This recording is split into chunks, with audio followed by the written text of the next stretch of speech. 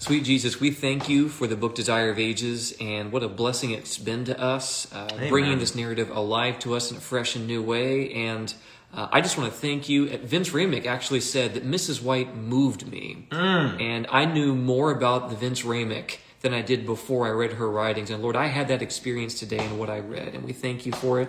Bless us as we study now, we pray, and we ask this in Jesus' name. Amen. Amen. So Vince Ramick was the lawyer. Yeah, he was the guy that they contracted, and there not only was there no, and he was like a copyright lawyer. Like that was like his job. And they asked him, like, not only we want you to see if she plagiarized, but even if she didn't, if she got it on a technicality, did she do anything unethical? And the answer was no in both. Yeah, I remember. I read the report. He says, I'm a Roman Catholic, but she moved me. She moved me deeply, and I know more about myself because of it. I mean, I've read the real Vince Ramick than I did before I read her writings, is what he says. I know more about the real Vince Ramick than before I read her writings. Oh, so he knows more about himself. Yeah. Oh, I didn't understand what you meant in your prayer. Oh, beautiful. Yeah. Well, as somebody who's read lots and lots and lots of books on the life of Christ, commentaries on the gospel, I can say with some degree, not that I've read every book on the life of Christ, I don't think anybody has, but I've read dozens and dozens of them. And I can say with some modicum of authority, as somebody who's exposed myself to these books over the last 2 decades plus, this is a unique contribution to an understanding of the life and ministry of Jesus Christ. There's just no question. There are other books that have significantly and wonderfully informed my understanding of who Jesus is. But if you put me on an island, or you put me somewhere where I could choose one book about the life of Jesus apart from Scripture itself, I'm taking the Desire of Ages all day, every day. I mean, I'm on my 7th pass through this book, and I'm still reading it in some ways as if I've never read it before. Yeah, I had one of those moments today. Yeah, okay. Yeah. So there's just a short, this passage is just based on a short little section in both Mark and Luke. Why don't you read them? You got your Bible there. Why don't you read the Mark version? It's short. Mark 3:13-19. Mark 3:13-19. And then I'll read the Luke version, which is Luke 6:12-16. And they're similar enough, but different enough that let's read both. So you got Mark 3:13-19. Okay. And he went up on the mountain and called to him those whom he himself wanted, and they came to him. And then he appointed 12 that they might be with him, and that he might send them out to preach, and to have power to heal sickness and cast out demons. Simon, to whom he gave the name Peter, James the son of Zebedee, and John the brother of James, to whom he gave the name Boanerges, that is, sons of thunder. Andrew, Philip, Bartholomew, Matthew, Thomas, James the son of Alphaeus, Thaddeus, Simon the Canaanite, and Judas Iscariot, who also betrayed him. And they went into a house. Okay. That's Mark 3:13-19, and this is now Luke 6, beginning in verse 12, down to verse 16. It says, Now it came to pass in those days that he went out to the mountain to pray, and continued all night in prayer to God. And when it was day, he called his disciples to himself, and from them he chose 12, whom he also named apostles. Simon, whom he also named Peter, and Andrew his brother, James, John, Philip, and Bartholomew, Matthew and Thomas, James the son of Alphaeus, and Simon called the Zealot, Judas the son of James, and Judas Iscariot, who also became a traitor.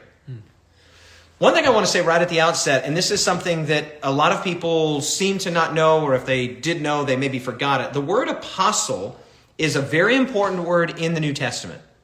And it's a word that comes up in the Gospels. It's a word that comes up in the writings of Paul. And the word means sent. Sent one.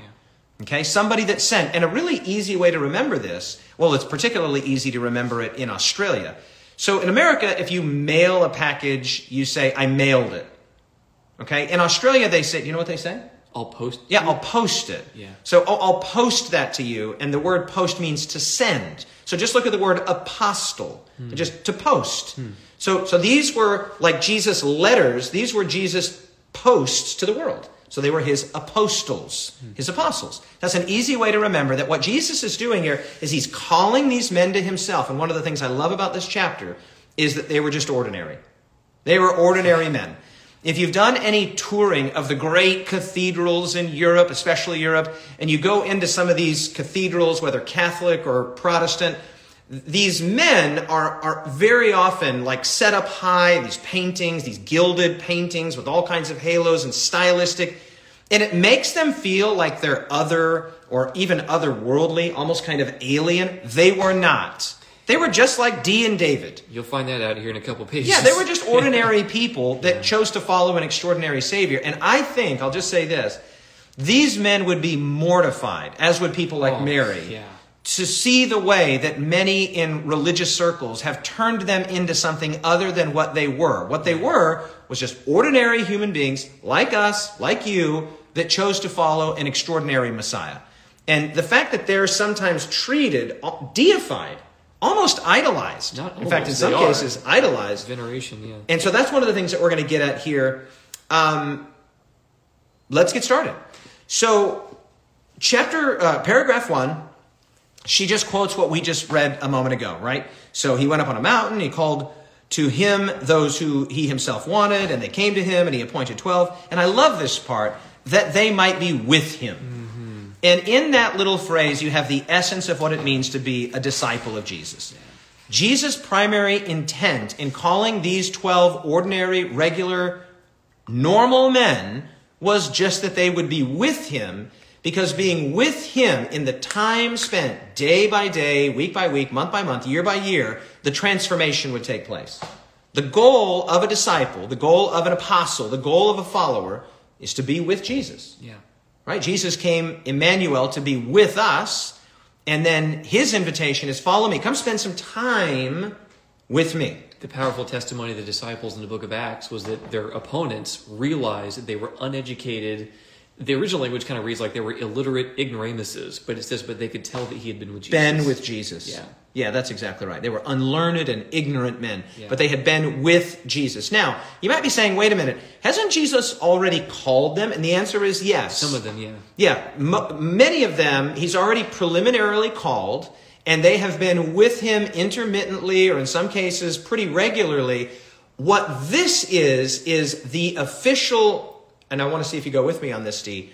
What's happening here, and Ellen White actually teases this a little bit on page 334 of the Types and Symbols, 292. We'll get there in a second. But what he's doing in the ordination or the selection and the sending, the commissioning, the commissioning, great word, he's reconstituting Israel. Yeah. That's what he's doing. And she actually makes that point, right? 12 patriarchs, 12 apostles. This is the new generation. Yeah. That's exactly right. Yeah. Because Israel, that is to say, official religious leader Israel, genealogical Israel, has shown itself again and again to be resistant to the evidences and messianic identity of Jesus. And so Jesus now is literally like reconstituting Israel. He's not bypassing Israel. He's reconstituting it, not with 10, not with 11, not with 14, with 12 disciples. And that number was provocative and purposeful, and it would not have been lost. Yeah. It would not have been lost on the religious leaders of his day. Numerology was so significant to a Jew that they would realize, this guy's got 12 people following him. I know what he's about. Yeah, exactly. Right. They knew what he was up to. So then what ends up happening is, she basically spends the first kind of several paragraphs talking about nature, the importance of nature, the beauty of nature, because when Jesus called the disciples, he called them, to a mountain. And I liked it. I thought it was great. I mean, I'm a big nature lover. You're a big nature lover. I wanted to go camping when I read this. And you actually said that. Yeah. You said, let's go What do you love to do in nature? Be quiet and listen and relax, just to take it in, to absorb it. So I don't get lost in a lot of like heavy activities. I'll hike, obviously backpack, camp, hike, but I'm not looking to do other stuff while I'm there. Not like a kayaker or a climber or anything? No, I'd kayak. I paddleboard. So okay. Yeah. And do you find, as she says, that nature is restful? Absolutely. She doesn't say this, but it implies that it's healing. Yeah. Do you find that? Rejuvenative for me. Absolutely. Yeah. I was talking to my good friend Jennifer Schwerzer, and she told me that there are actual studies that show they took people and they had them walk in a gym, right, for X amount of time, a 30-minute walk in a gym, and then they took people and had them walk 30 minutes outside in a park, and then they measured a number of sort of, psychological markers and even blood markers, I think, and they found that it was more healthful to walk outside, to be outside. It's true. Absolutely. Nothing charges my batteries more than having time outside. And even just the air, like you mentioned it just a little bit ago, the breeze that's blowing through here. I wish you all could see what's in front of us. It's like a beautiful rural scene just overlooking here, sort of, what are we, central Pennsylvania? Eastern Pennsylvania. And it's inviting. The birds are calling, the breeze is blowing. I don't see any blossoms yet. Are any of the trees blossoming? Not yet, because we just started getting warm like in the last week. Okay.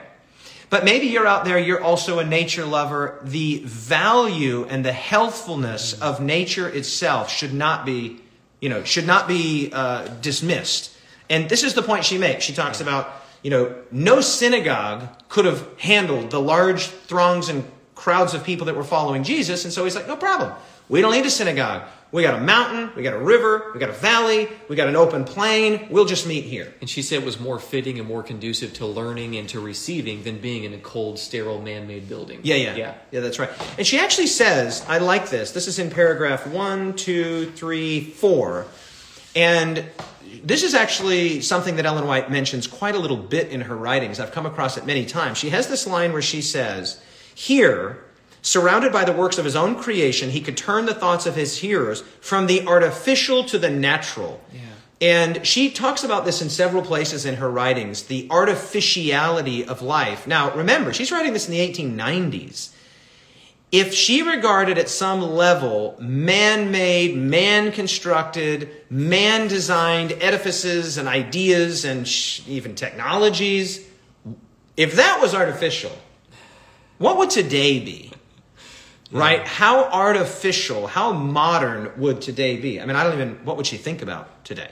Well, I mean, what would Jesus think more about it? Artificial than when you've got situations like this, that right. We live in a totally augmented reality.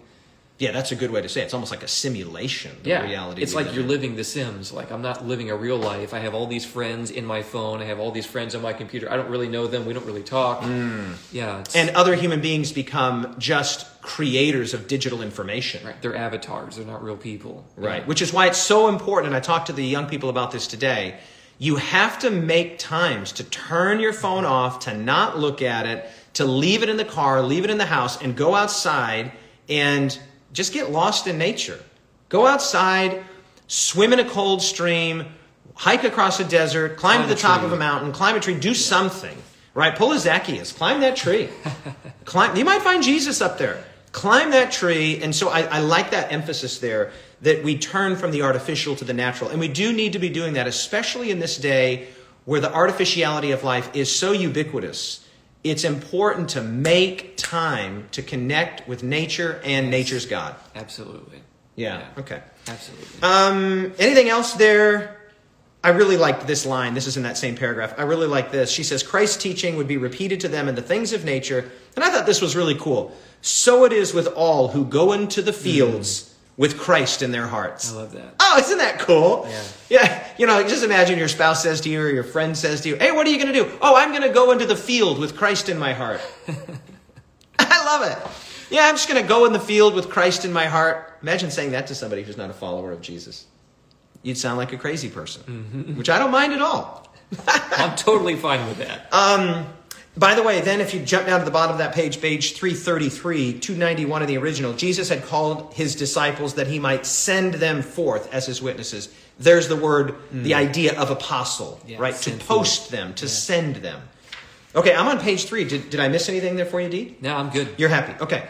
Then we come to the top of page 334, 292 in the original, and this is where Ellen White makes the point that I made just a moment ago about how in the calling of the 12 disciples, there is a kind of purposeful reconstitution of Israel itself. She says it. As in the Old Testament, I'm reading, the 12 patriarchs stand as representatives of Israel, so the 12 apostles were to stand as representatives of the gospel church. And you may or may not be familiar with what is sometimes called replacement theology. Have you heard of that term before? So replacement theology is basically the idea that the church replaces Israel. That's actually a sloppy, incorrect understanding of what Scripture actually teaches. It's not that the church replaces Israel. It's that Jesus fulfilled God's intent and purpose for Israel so that everybody who's a follower of Christ is a descendant of Abraham, because Jesus was a child of Abraham, a son of Abraham, and Israel is reconstituted. Not that it's replaced, it's reconstituted, which I should say welcomes members of ethnic Israel as well. Absolutely. In fact, one of your students is a Jewish man. Right. Right? So he's a Jewish man and he's a committed follower of Jesus. So ethnically, genealogically, Ash is a Jew, but he's also a follower of Jesus. So there's no exclusion. We need to be very careful in our understanding of the prophecies of Daniel 8 and 9, that when the probation closed, when the opportunity for being a uniquely called nation closed for Israel, it did not mean that God closed himself off to the Jews or to Jewish individuals. It just meant that in Christ, Israel was reconstituted, and that he invited people of all nations, including America, Australia, all over the world, including but not limited to Jewish people themselves as well. And a lot of people, they make mistakes. They say, oh, the Jews have, and it's highly offensive and highly inaccurate.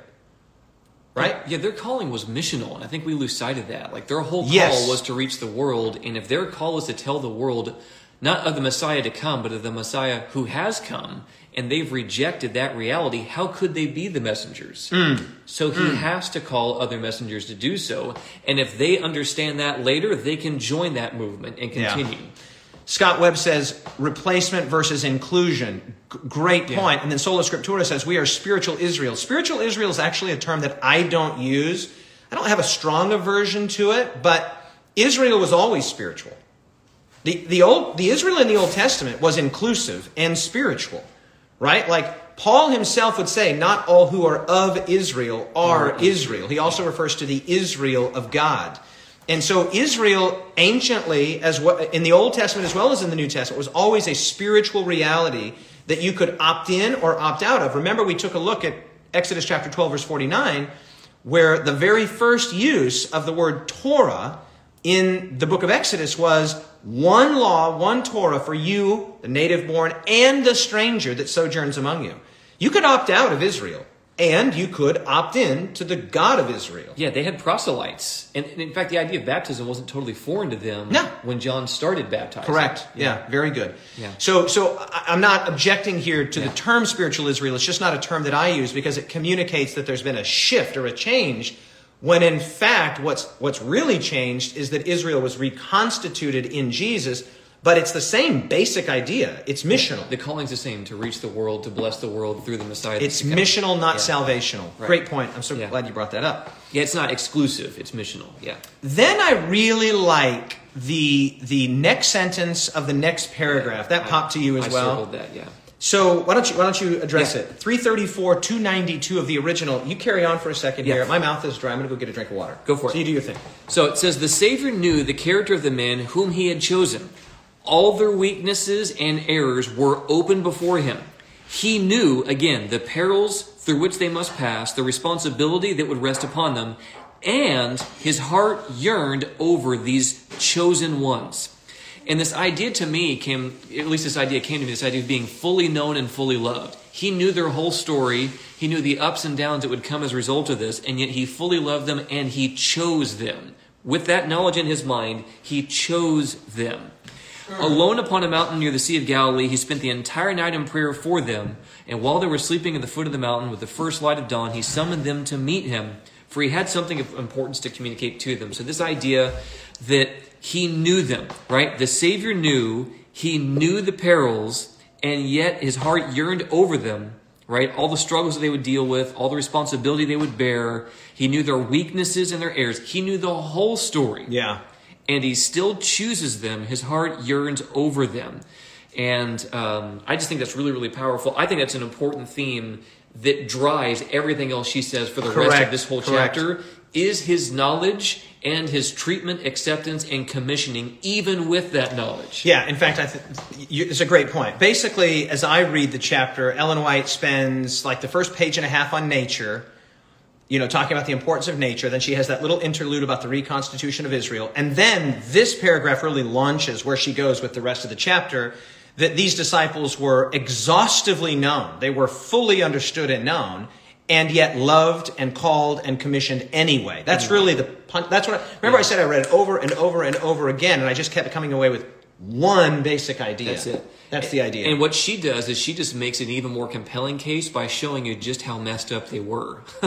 Just how seemingly, in our eyes, unqualified they would be, or how stubborn they would be. She gives all the details that makes that knowledge and that forbearance and that belief, that faith of Jesus, even more convicting than just making it. So she starts with a statement, but her statement becomes even more convicting and even applicable to my own life, the more detail she gives of where those people were. Because now I see myself in Philip. I see myself in Judas. You're supposed to see yourself in these people, and she does a great job of it. I love how she does this. Big shout out to Hannah. I see that you have changed your Instagram name to actually reflect the fact that you got married several months ago. Because she still had it as Griffith, and I just saw a moment ago it's gone by now, but it's now to Suarez. Good for you. You got married. Represent. Way to go, Johnny. Represent. I got to do that wedding. That's great. It was a COVID wedding. It was absolutely amazing. You had an incredible head of hair then, too. That was amazing. Who had a head of hair? You. Oh, yeah. I had some hair on me at that point. Flowing Samson locks. Yeah, I love that. I just want you all to feel the beauty of the truth. Just let it wash over you. And I know that intellectually you know it, but just feel it right now. God knows you exhaustively and loves you enthusiastically. Anyway, yeah, absolutely. He knows you. Yes. He knows what... You know, I've used this illustration in a sermon that I preached years and years ago. Oh, Elise Harbolt's on here. Marriage. Hey! I love it. Reference to The Princess Bride. I used this illustration years ago in a sermon. I've used it several times where if you've ever bought a lemon, you know, like you bought a bad car or you bought something, you thought it was a great deal on Craigslist or eBay or whatever, and you ended up, it wasn't what you thought it was. Right? Oh, I got a great deal on X, whatever X is, and then it turned out to be broken or faulty, or that's called buying a lemon, right? And I asked the people in the sermon, I say, why did you buy a lemon? And the answer is, because you didn't know it was a lemon. We did not know. You didn't know. You didn't know what you were getting. You thought you were getting A, you got B. I want to tell you something. Jesus knows what he's getting with you. He knew. He knew. He knew. When he calls you into ministry, into his discipleship, he knows exactly. He's not like, he doesn't lift up the hood and say, oh, I thought D would be so much better than this. I guess I'm stuck with this. No. He knew what Philip was. He knew what Nathaniel was. He knew what Peter was. He knew what Andrew was. He knew, and he called them anyway. I love that. Preach. And the fact that, like, it's not just like, oh, think about it. You can hang out for a while. We'll give you a probationary period. Like, she says, a test drive. Yeah, he knew. And the next thing that's coming out of his mouth is, I choose you. Yeah, beautiful. He knew, and then I choose you. Like, because that's how it goes. To the secret is, back to that initial line there, he called them to be with him, and he knew that however they came, whatever their character, their personality, their faults, their shortcomings, in spending time with Jesus, is the word she uses. Yeah, by beholding. Yeah. And then she says things like they were almost, I'm reading now that same paragraph, they were almost constantly with him, they were witnessing his miracles, they were hearing his words. So in the exposure was the transformation. Absolutely. And he knew that. And it was willing exposure, because they chose to put themselves in a situation where they could be chosen. Like they were responding to their chosenness by remaining. I like it. So like we'll probably come to that later, because I have a note in my margins a couple pages later on that point. So then she talks specifically about Philip, and I think her biblical, and I've preached a sermon over the years on Philip. I think it's a good analysis. There are these little vignettes, these little cameos about Philip. I didn't have anything. It broke my heart. I almost cried when I read this. Really? And it was just because of seeing. Talk about that. Well, just the humanity of Philip and how this guy just like continually isn't getting it and isn't getting it right, and how much that must have been difficult for Jesus. To have someone like, he literally utters the words. Imagine how that would feel whenever Jesus tells you, if you had known me. Yeah. After 3.5 years into your friendship, the response is, if you had known me, you would know better. Yeah, fair point. My heart broke for the whole situation, not just for Philip, but just like, I'm Philip. Well, that's how I felt. Yeah, what you said earlier is, the crafting here, the purposeful crafting of this chapter is for you to see yourself in every one of these disciples. And 2 times she says of Philip that he was slow of heart. Yeah. And slow of heart and weak in faith. I can relate to that. I mean, to be totally honest, if I'm being 100% vulnerable, that shoe doesn't fit me well. Because I just read it and I love it and I'm enthusiastic. There are things in here that fit me well, but I'm like a size 9. This is like a size 10. Like it fits, but it's not a perfect fit. Because my instinct is I'm naturally sort of skeptical and not quick to take something on board. But when I take it on board, I own it. I'm like a steel trap. I'm like your dog with its toys. I'm like, no, this is mine. This belongs to me now. Jesus and I have worked this out and I'm not letting this go. Yeah, and I love, she kind of shows, she kind of lays a pretty heavy, difficult picture of Philip, but then in the next paragraph down, which is like the second to last paragraph, 293 of the original version, and then 335, the types and symbols. She says, yet Philip was a student in the school, like all of these mistakes, all of this ugliness, yet.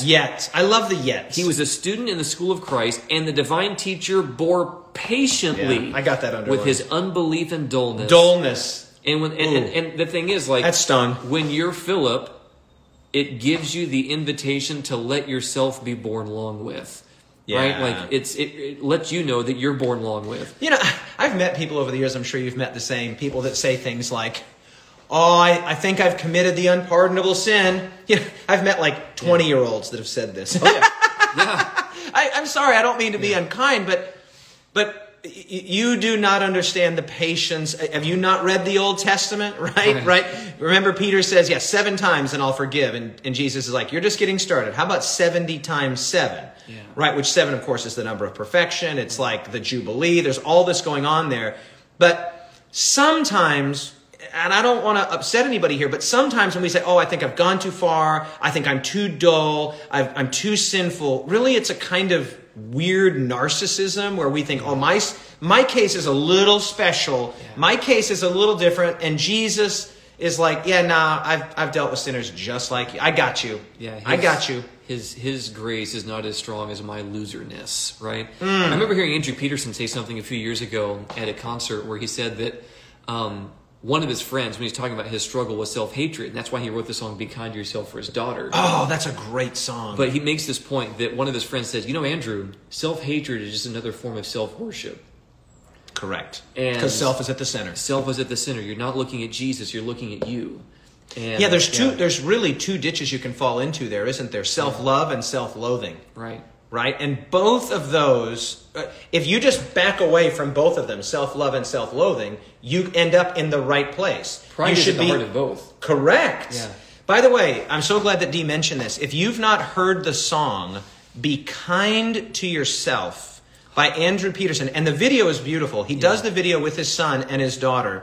Make a little note to yourself right now. Just go on YouTube after this video and type in Be Kind to Yourself. Andrew Peterson, it'll come up, and he's got a line in there where he talks about it's a war against. Where does it end? With the war that you're in is just you against you against you against you against you. You got to learn to love. You got to learn to love. You got to learn to love your enemies. Your enemies too. And that's Andrew Peterson's a lyrical genius. Yeah, absolutely. I've met him. I've actually met him twice. A beautiful guy. Yeah. And he did a concert in our church. Did you know that? We had him in our church, and he came and did a concert for us. I've also had Andy Golohorn did a concert in my church. Camp meeting too, right? Yeah, beautiful. And the guy's a lyrical genius. Yeah. And when he says, when life feels like it's you against you, a war against yourself, he says, remember, you got to learn to love your enemies too. Yeah. And that's smart. Yeah, and this is one of the reasons why I think in that context, why it's really important to understand what Jesus is actually saying and how scary it can be when Jesus says to love your neighbor as yourself. Well, the problem is most of us hate ourselves. Yeah. If I love my neighbor in the way that I love me, the world would not be a better place. Got it. And anyway, it's an indictment there. But okay. So the last paragraph there, when Jesus was preparing the disciples for their ordination, one who had not been summoned urged his presence. And actually among talks them. about Judas. Yeah, and the next 2.5 pages are all Judas. Yeah. Right? It's just Judas. And the thing that jumped out to me, and I'll be interested to hear what you've got here, is on page 336. I think this is in the second paragraph where she's talking about Judas, the paragraph that begins, the disciples were anxious. You know what I wrote in my margin here? Let me show you.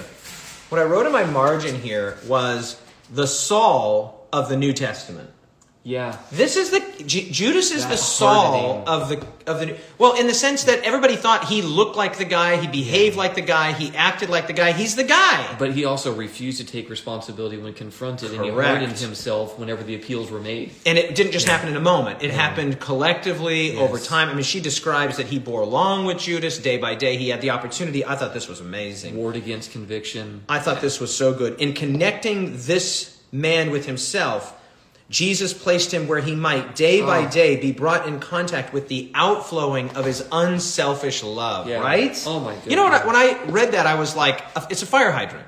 It's a fire hydrant, right? Like a fire hydrant is just shooting out, and Judas is doing his best to dodge and weave and stay dry. Yeah. Like, Right? Like he had the opportunity to get soaked with the unselfish love of Jesus, but he's like, no, I'd rather be dry, thank you. and it's so, I don't know, it's just heartbreaking to see like how hard the guy worked. And she makes this point that if he would have opened his heart to Christ, the very bottom of that page, 336 of the Types and Symbols, 294 of the older version, if he would open his heart to Christ, divine grace would banish the demon of selfishness, and even Judas might become a subject of the kingdom of God. And the thing that was amazing to me was that Jesus felt that this risk was worth it. Like Jesus, the faith of Jesus saw something in Judas that he knew the risk he was taking on, and he still felt like it was a risk worth taking, and that he's going to do what it says in John 13, that having loved his own who was in the world, he loved him to the end, literally. Yeah, like beautiful. He completely loved him to the end of Judas making a choice for the right. And it reminds me of Lucifer, like that idea of a risk being worth taking. Yeah, it is very Luciferian. Yeah, that's true. The other thing that occurred to me is that you said something, and I want to have this conversation about Lucifer, and I want to come back to that in just a second. But the other thing I want to say is that you get the sense here that Jesus was really pinched by the expectation of the disciples. She says that he almost had to do He this. kind of had to do it. And similarly, God was pinched by the expectation of the Israelites in the Old Testament when they said, we want a king. And God's like, no. You don't want a king. The king's going to do this. He's going to raise your taxes. He's going to send your sons off to war. He's going to take your daughters as concubines. Goes through the list. And then they're like, yeah, we want a king. And it shows that God meets us, as she says here. Accommodation. The principle of accommodation. The principle where God accommodates knowing that the lesson will be learned. And as a parent, I do this all the time. You know, you say to your children, yet you don't want what you think you want. And then when they get old enough and they're like, no, I want that thing. You're like, well, you really don't, but here you go. You can have it. And then they get it and they're like, man, that didn't turn out the way I thought. Yeah. And Jesus here is pinched by the expectation of the disciples. They were already disappointed that he had not tried to ingratiate himself into the favor of the religious leaders. To not call Judas would have been regarded as irresponsible. Yeah. And so Jesus accepted the risk, hoping that it was possible that the flow of his unselfish love could break down those natural character traits. And it didn't work out. And watching how Jesus deals with Judas makes me love Jesus even more. Because Judas gave him every right to cut him off, to cast him off, to be done. The guy's stealing money, he's lying, he's pointing people in the wrong direction, he's focusing on himself, he's wanting to build his own kingdom instead of Christ, and yet he's still willing to love and pursue this guy. Yeah. And you just think, if you're wondering to yourself, does God actually love and desire good for me, even in spite of who I've been? Absolutely. Judas is like Exhibit A. Judas is Exhibit A.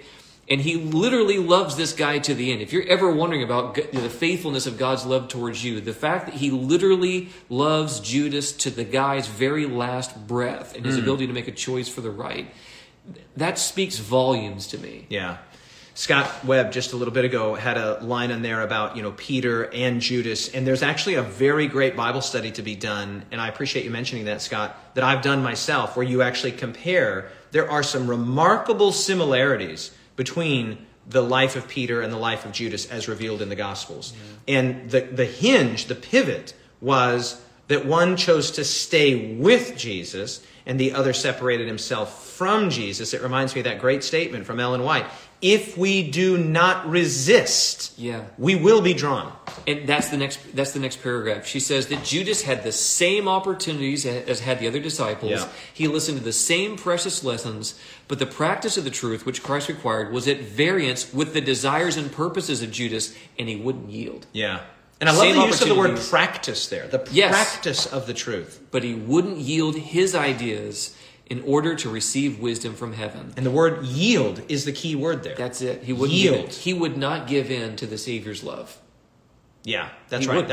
That's the idea that if you don't resist, you will be drawn. Yes. Right. And so she says how tenderly the Savior dealt with him. Where did you just read that from? That's the very next paragraph. How tenderly Yeah. the Savior dealt with him who was to be his betrayer. He knew. It's not like Jesus thought, I don't know if he'll put out or not, but I'm going to try. I'll give it a crack. Yeah. He knew from the very beginning what this guy would do, and he loved him anyway. And pursued him anyway. I love the paragraph, 2 paragraphs in front of that, and this is a line that Ellen White has used at least once or twice before, and it's a really great line. God takes men as they are. Yes. Right? It's just the Just As I Am song. I want to read that paragraph. It's so good. Yeah. God takes men as they are, with the human elements in their character, and trains them for his service. If they will be disciplined and learn of him, they are not chosen because they are... I thought this was a great treatment of the idea of Christian perfection. Yeah. They are not chosen because they are perfect, but notwithstanding their imperfections, that through the knowledge and, again, practice of the truth, through the grace of Christ, they may become transformed into his image. Yeah. And all I'm going to say is that my word is in that paragraph I just read. It's in there. Okay? Don't say anything. Right? Don't say, protect me here. My word is in there. My word is in there. Hannah says, that's the recurring theme throughout the past several chapters. Totally agree. Yeah. Totally agree. Ooh, somebody says apprenticeship. Yeah. That's a really good word. And it's exactly what he did. Yoke up with me. She's going to use this comparison of yokes between Judas and I forget who the other person is now at the moment. I'm going to turn the page. I'm on page 338. You got anything else there? Yeah, he gave him no sharp rebuke, this second to last paragraph there. But divine patience bore along with this erring man, even while giving him evidence that he read his heart like an open book. Yeah. Judas knew that he knew. That's key. And so it wasn't even just that he knew. Judas knew that he knew. And I thought that was so important. And he chose to retain his defects and all the stuff. And he cherished them, is another word she used. And then she uses this last line in that page. When he came into associating with Jesus, he had some precious traits of character that might have been. I underline that as well. That idea, the faith of Jesus disappointed, like Matthew 23:37, Jesus weeping over what could have been, not just over what was. We've actually talked about that in the DA with DA challenge, and those ideas that other things could have happened that didn't, those are called counterfactuals. You familiar with that term? No. So a counterfactual is something that could have happened and didn't. So like I married Violetta, we had Landon and Jabel. If I had not married Violetta, Landon and Jabel would not be here if I would have married someone else. And God is aware. God has knowledge not only of what has happened, what is happening, and what will happen. God has perfect knowledge of everything that could have happened. And that's actually referred to as God's middle knowledge. Oh, that's right. The awareness that God has of what might have been. And she says in that paragraph 2 times, it might have been the case. It could have been the case. Mm-hmm. God saw what could have happened in the life of Judas, but Judas himself refused to see it. Yeah. And then what do? Right? Or he refused to accept it. Yeah, now I don't want to miss the Luciferian thing. You said a really great thing earlier, and I don't want to run by that. Yeah. Do you remember what it is that you said when we were here? And I said, we have to have that conversation. Yeah. Just that the risk was worth it. Like when I look at the situation with Judas, that God having the knowledge that he did of what could happen, and the risk that's being taken to take this guy alongside him, communicating and showing and exemplifying his love in the face of that risk was worth it to him. And it just reminded me of the creation and fall of Lucifer. That like a similar thread. Yeah, the love, freedom, risk thing. Yeah.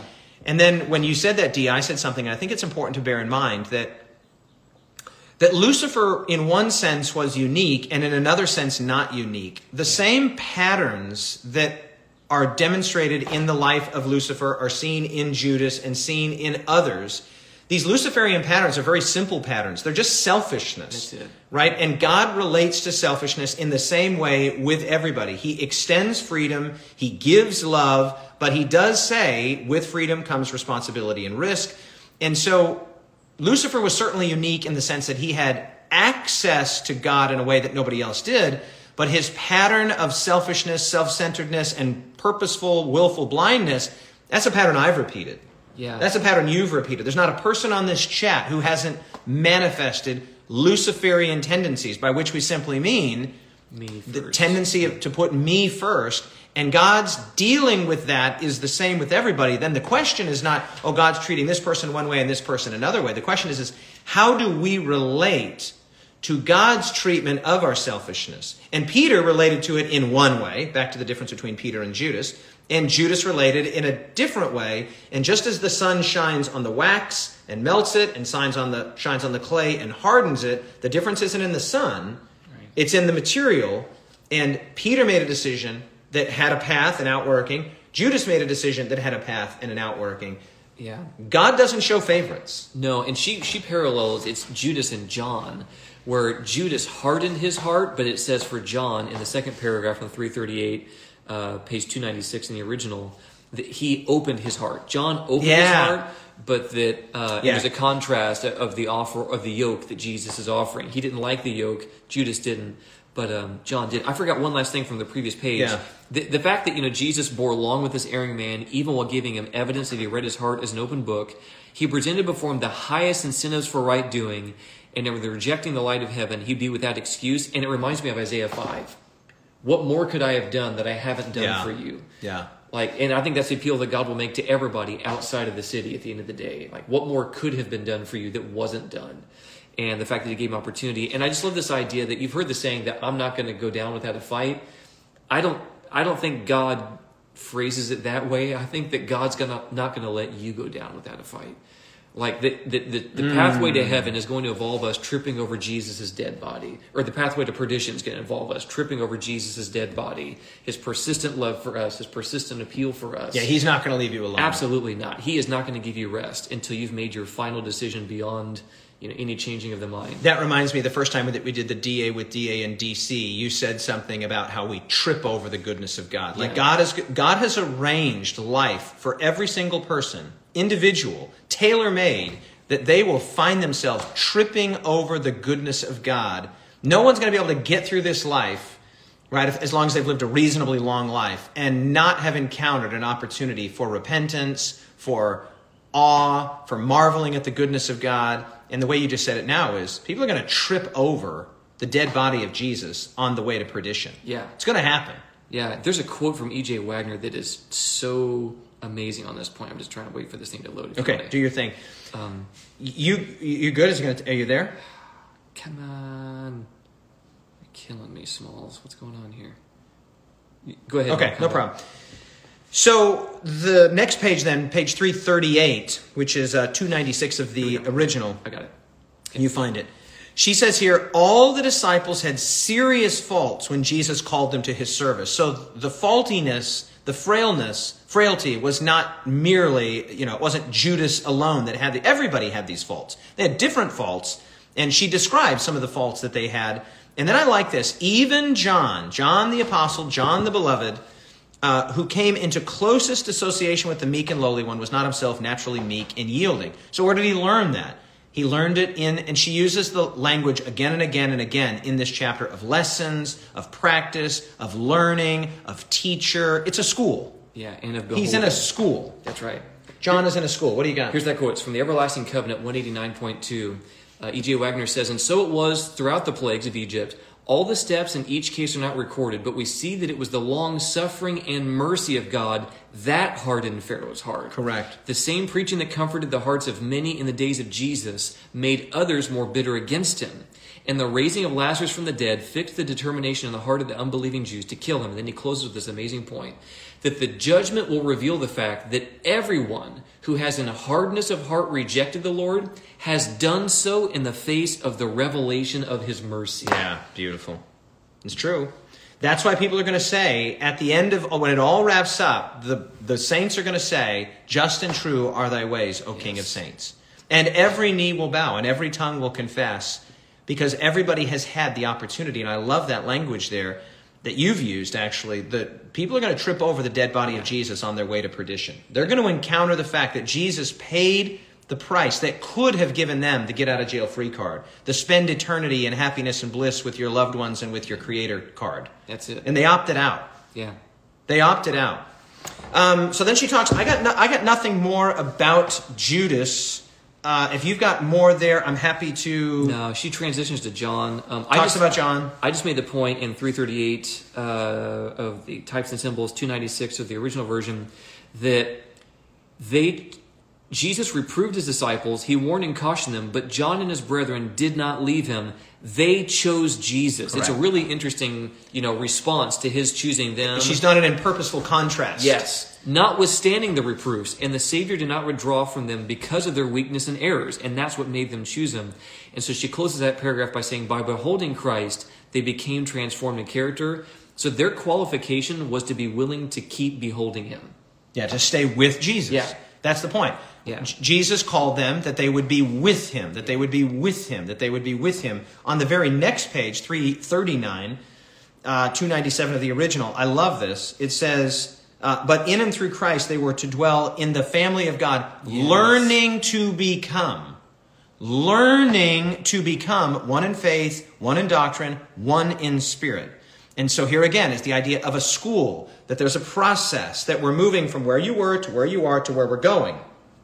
And it's by beholding, it's by learning, it's by loving. And I just love that specific phrase, learning to become. Yes. Learning to become. You got something else? You grab your phone real quick. They're asking for the reference. It's the Everlasting Covenant, page 189.2. And that's from E.J. Wagner. The Everlasting Covenant, 189.2. E.J. Wagner was one of the pioneers, one of the late pioneers of the Seventh-day Adventist Church. One of the great gospel preachers. Great gospel message, preacher, yeah. I really like this. Christ is the great center. She's describing how the disciples would themselves become more closely connected and friendly with one another. And it's an illustration that's really good for marriage as well. Christ is the great center, and they would approach one another just in proportion as they approach the center, which is great. As they come closer to Jesus, they come closer to one another, and that's what true Christian community looks like. Yeah. We're all heading closer to Jesus, and as we get closer to Jesus, we get closer to one another. Yeah, and it was his love that would lead them to love one another. Yeah, lead. She uses the word lead. Lead to love for one another. The Master would lead to the harmonizing of all differences. I love the idea that he's out front. He's leading because he's invited us to follow him. That's right.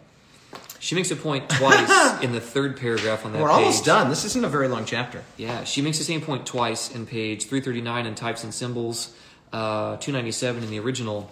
That divinity needed humanity. Yeah. She makes that statement twice. This is sort of her wrapping up. She's wrapping up here. And that man needs a power outside of and beyond himself to restore him to the likeness of God and to enable him to do the work of God. So divinity needs humanity, but man needs divinity's power to restore him into the likeness of God.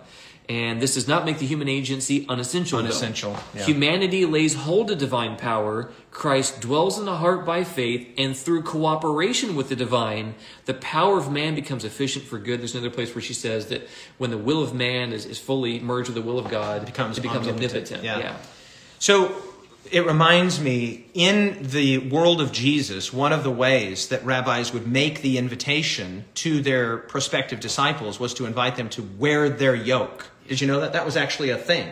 That was, you would wear the yoke of your respective rabbi, and as you kind of, went up the chain of more and more illustrious and excellent rabbis, the yoke got tougher and harder, more discipline, more memorization, more ascetic, practices, which is why it's so radical that Jesus says, no, take my yoke upon you and learn from me. My yoke is easy. Yeah. And my burden is light. Jesus was, again here, purposefully stating a rabbinical invitation, using their language, their ideas. We've seen that Jesus did this yesterday, but he reverses it. He says, my yoke is available to just anybody and everybody, and it's an easy yoke. It's a light burden. And I think that's a really great way to think, that when we, the Bible says the way of the transgressor is hard.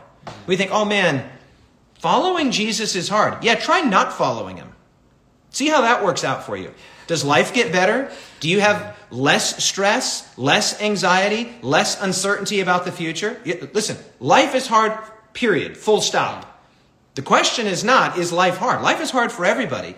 The question is life harder or easier when you are, following the one that made you and loves you and created you for happiness and right? Yes, it is hard to follow Jesus. Try not following him. That's what Peter's getting at when he says, Lord, where would we go? Yeah. Right? You have the words of eternal life. Where would we go? You're the best show in town. And so when you come to that place where you're like, man, this is harder than I thought it might be. Yeah, just remind yourself of this.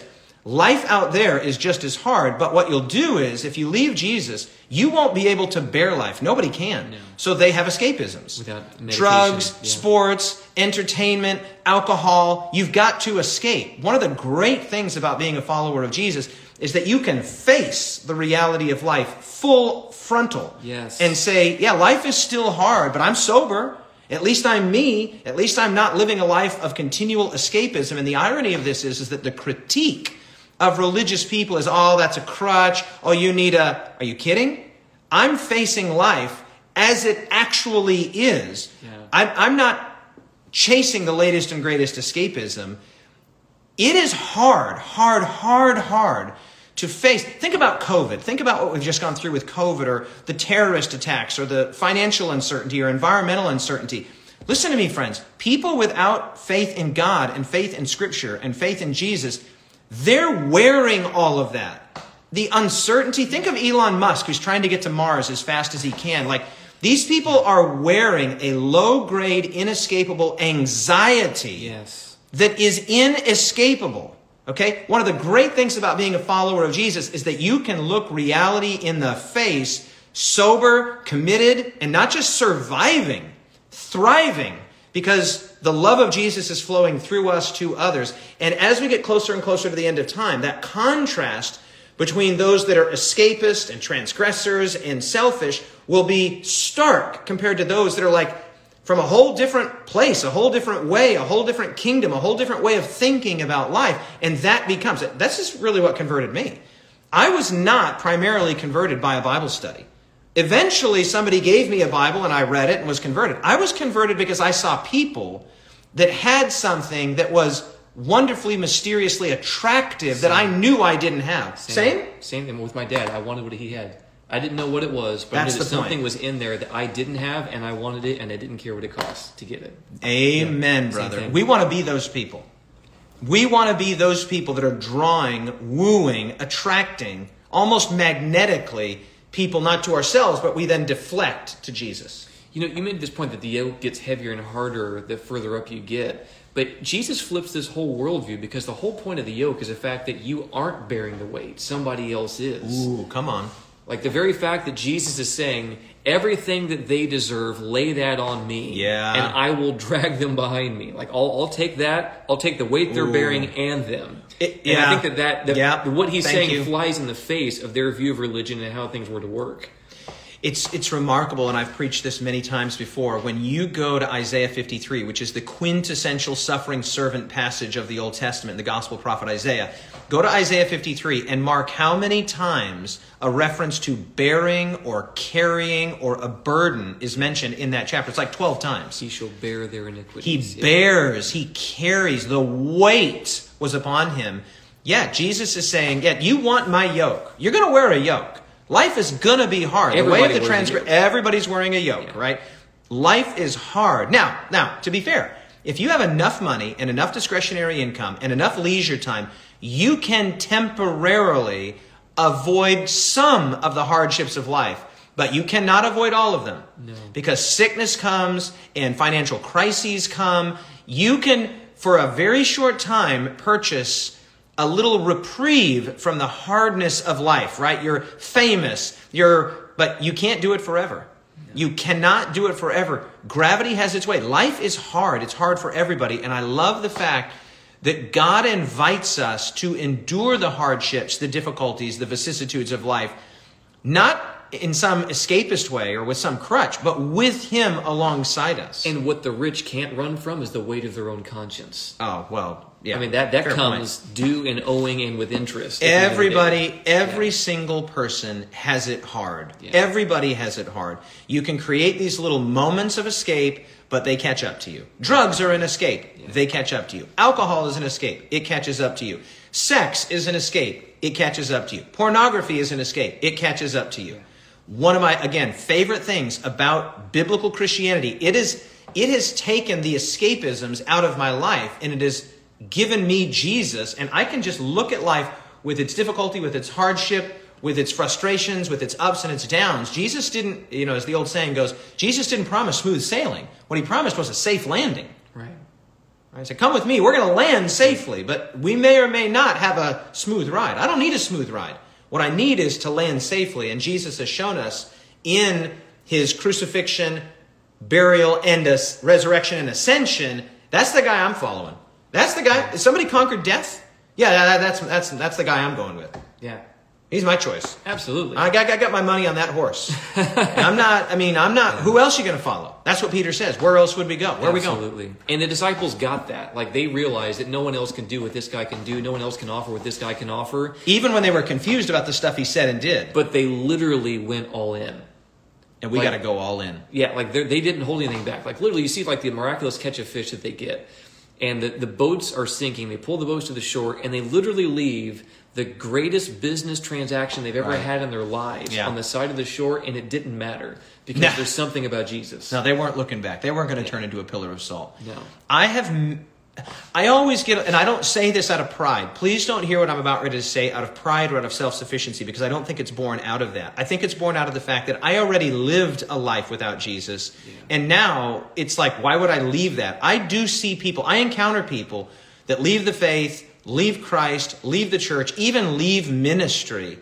And my heart always breaks because the promise is held out to them of something better. There is no something better. There is no something better. Like, I just feel the weight of John 6. Lord, to whom should we go? You have the words of eternal life. And Jesus is stuck with me, man. Yeah. He's stuck with David Asherick.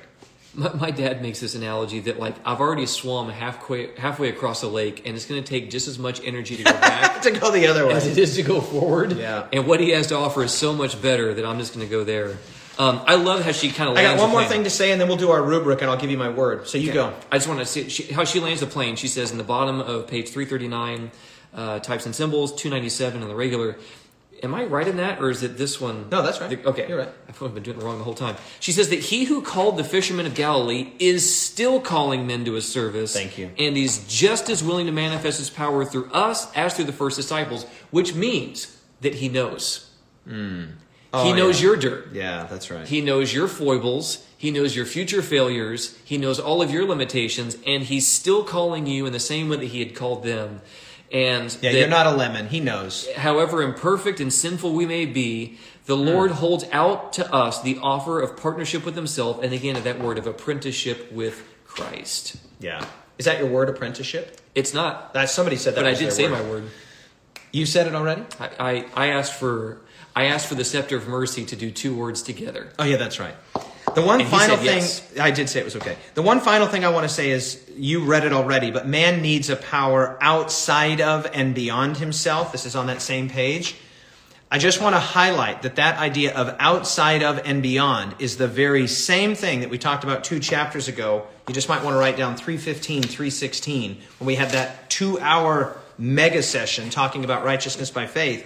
And Ellen White says, and I'm just going to read this here, the goodwill of God to men they did not accept as something apart from themselves. Right? The righteousness of Christ is outside of us. It's apart from us. It's given to us. Right? We receive it as a gift. But she makes that point here again, that we need not just coaching, not just mentorship, not internal illumination. No, we need to be saved. Yes. We need to be transformed. We need to die and be born again. Right? And so there is no flattery. And this is one of the reasons that Christianity is so deeply offensive to many people. It takes a very unflattering perspective on the unregenerate human condition. It pulls you off the throne. That's why. Yeah. Now, it takes a very flattering portrait of human nature as originally intended, made in the image of God. But fallen humanity receives no flattery from Paul, from Jesus, from Scripture. And so we need a power that is external to us, a power that's beyond us and above us and greater than us. This is the dialogue that Jesus is having with Nicodemus. And he's like, teacher, we know that you're a man sent from God. I flatter you, you flatter me, and together I scratch your back, quid pro quo. You scratch mine and we'll get there together. Jesus is like, deadpan, looks him in the eye, you must be born again. You're broken, you need to be fixed. And I love that. I remember Nathan at Convocation when he did the book of John, that Jesus gets in his face. It's funny how things that Nathan Renner says stick with you. I never forget him. Yeah. He's a great preacher. I'm ready for the rubric and I'm ready for my word when you are. All right, I'm going to close with one last thing. One last thing. There are souls perplexed with doubt, burdened with infirmities, weak in faith, and unable to grasp the unseen. They can't see it. But a friend whom they can see, coming to them in Christ's stead, can be a connecting link to fasten their trembling faith upon Christ. That's your job. That's my job. That's the privilege we have. Yeah. She does end in that beautiful... Yes. She does a really strategic thing there methodologically. She moves from all the stories of the disciples to what God is calling us to do for others. Smart. She's often doing that. Oh, yeah. She's so good at it. Okay. That hook at the end. And then she quotes 2 Corinthians 4:7. We have this treasure in earthen vessels that the excellency may be of God and not of us. Perfect. She quoted 2 Corinthians 4:6 in the last chapter. I love how dependent upon and familiar with Pauline theology Ellen White is. Like, she's steeped in a great understanding of Pauline theology, and I resonate with that deeply. Absolutely. Okay, what do you got? What's your word? My word is he knew. Oh, he knew. He knew. Well, so you had a little phrase there. Yeah, he knew. So he knew. He knew the depths of where they would go and what they weren't, and he called them anyway. And he knows about you and I and calls us anyway. He knew. Beautiful. Christian Martin says that Judas could see in Jesus a friend is unbelievable. Totally agree. Absolutely. He saw what might have been, what could have been. He knew. He still calls him friend when he betrays him. Oh, absolutely. In fact, she says that was one last little invitation, one little opportunity for Judas, to turn. Yeah. Oh, that's a great point. Thanks for that, Christian. Yeah. So your word is less a word and more a phrase, and it is he knew. He knew. Yeah. And she opens with that, right? Yep. Right at the outset. Yep. She says, the Savior knew the character of the men whom he had chosen. And she says it about Judas, too. He knew. He knew what he'd do. He knew. Loved him anyway. Okay, so what are some other words we've got here? Partnership, transformation, the chosen ones, called, chosen, choice. It'll be interesting to see how many words Hannah has. She had 7 yesterday, probably has 17 today. That's a really good word. Sabria says cooperation. Ooh. That's a great word. It is. That's a great word. I like that. Character, very good word. Seen. All right. Allison says seen. That's a little bit like he knew.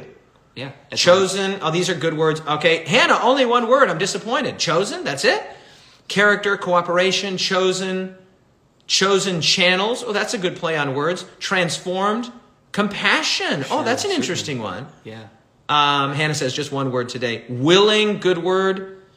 I like Dee's phrase, says Brunette Barbie 81. Hey, Brunette Barbie likes your phrase. He knew. Cooperation, practice, partnership. Oh, good word, Christian. Center. Remember a play on as they came closer to the center, they came closer to one another. Great word, Christian. Unconditional, called, empowering, compassion, chance. Denward says chance. Do you get that one? Took a chance on them. Oh, that could be. Maybe he took a chance. Patient, known, forgiving. Ooh, that's all. I mean, that's never going to be a bad word, right? Yeah. Thank the Lord. Open, intimate, qualified. Ooh, that's kind of cool. God doesn't call the qualified; He qualifies the called. I like that. Long-suffering, close, grace. Nobody's saying my word. Okay, that's true. My word is. You can say it either as become or becoming. Become or becoming. And she actually uses the word over and over again if you pay attention to it. And I noted with you that particular phrase, learning to become. I'll read it here. It's on page 339. She says, but in and through Christ they were to dwell in the family of God, learning to become one in faith, in doctrine, and in spirit. And this, you know what this sounds like? This sounds like Mark chapter 1, verse 17, which is my favorite of the invitation of the disciples. The call of the disciples by the seashore of Galilee, Lake Gennesaret, is found in all the synoptic gospels, Matthew, Mark, and Luke. But in the Mark tradition, the Markan gospel, it's even better. And this is what he says, quoting Mark 1:17. He literally says, follow me, and I will make you to become fishers of men. That is so cool. Yeah. I will make you to become fishers of men. This is not something that happens in an instantaneous transaction. It happens over time, and I want to show you something. And the guarantee of all the infrastructure that's needed to get there. The infrastructure is a good word. Yeah. So I don't know if you can see this or not, but just look for all of the yellow. Every time you see yellow there, that is a reference to the fact that this would involve a process. Look at all the yellow there. There's page 1. There's page 2. Not as much there. Look at this. Yellow, that's reference to this being a process. Look at this one. All of those are words that indicate a process. So things like to wear the yoke, lessons, patience, he learned, share his trials, and then become. And so I love the idea. In fact, there are more than 50 references. I wrote it here at the beginning. There are more than 50 references to the fact that the development of the disciples from what they were into what they would become would be a process. It would be an education. It would require discipline, time, energy to bring about transformation. And so I love the idea that I'm not there yet, but I'm becoming something. Yeah, I love that theme of like the imparted, imputed, the fact that you're declared righteous while he's making you righteous. Like that he's the security he provides throughout the entire transformation journey is amazing. You are quoting literally, if I had to pick a single favorite verse in the entire Bible, do you have any guess what it might be? You're looking right now. I mean, Hebrews 8, if you had to give me 10. A single, oh man, I don't even know if I can say this. I think I would say it. This is it. If I had to pick a single verse in the entire Bible that is my favorite verse, it would be Hebrews 10:14.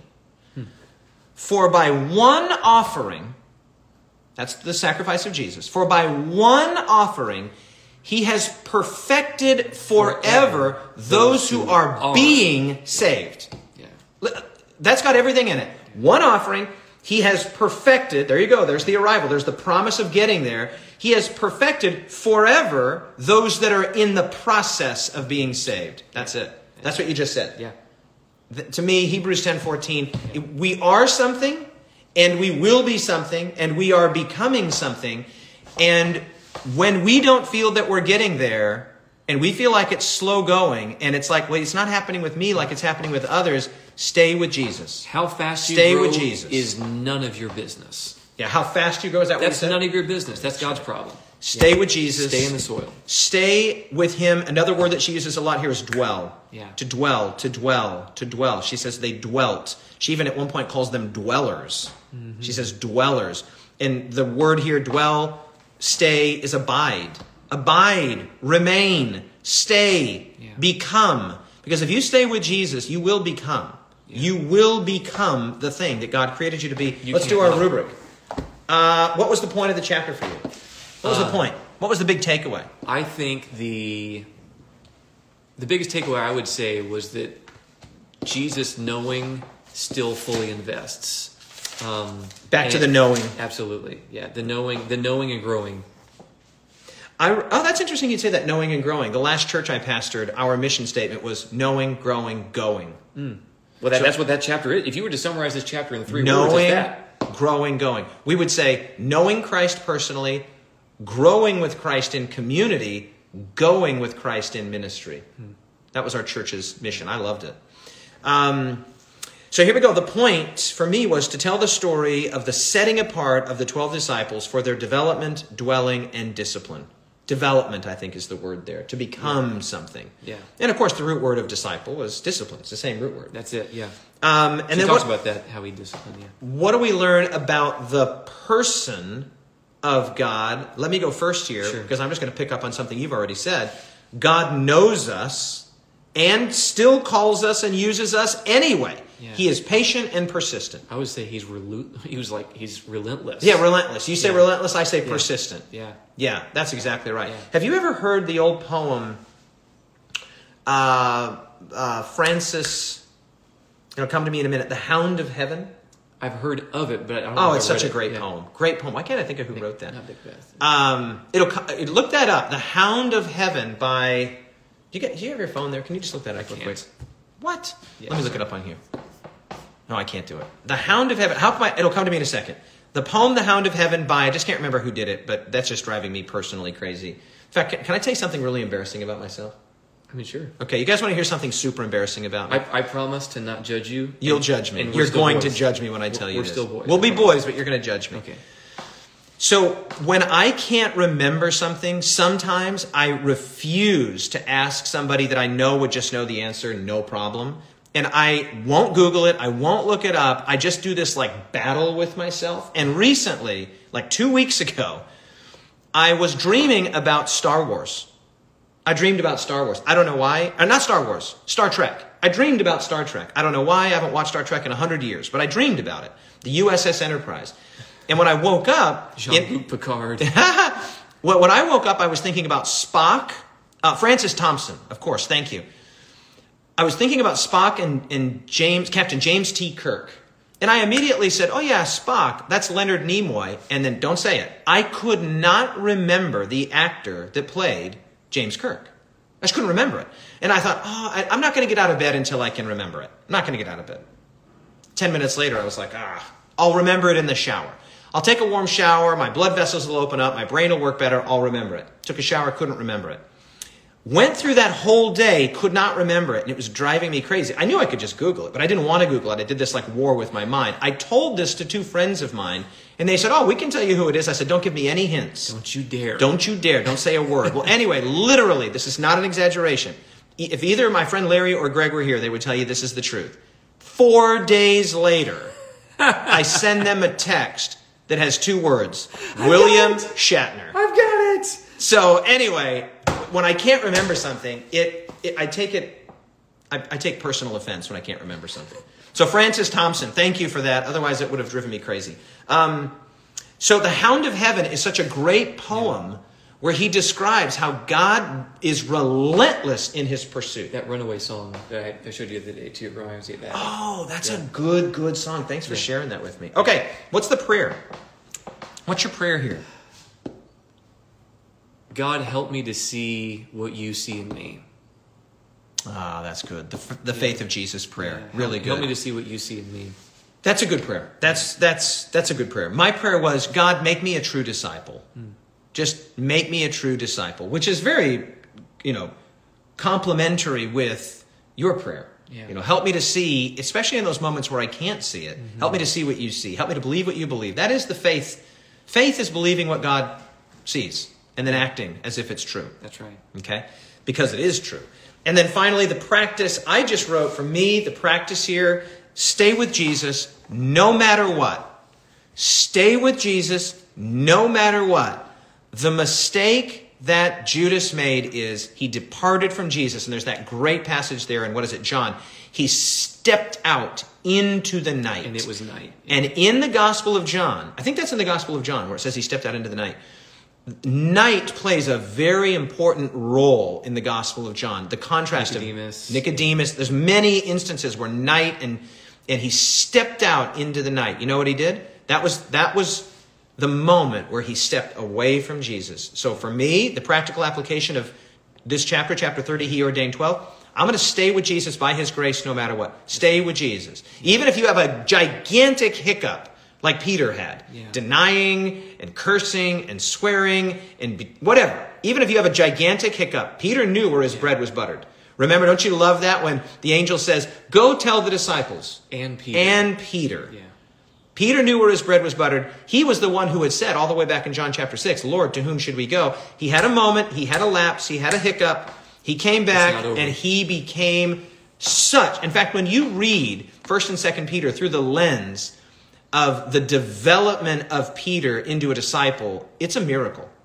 Yes. And the guy became so firm and it's night and day. It's night and day. It's yeah, I remember for a while I was reading Matthew, Mark, Luke, John, repeat for months. And then I finally went into the book of Acts. And because you spend so much time watching the disciples before the ascension, you see what a dramatic difference there is in who these guys are and who I'm reading about in the book of Acts. It's night and day. Yeah, when the Spirit was poured out on them, they were different people. But those seeds had been sown in the ministry of Jesus, and then they were watered by the Spirit at Pentecost. That's right.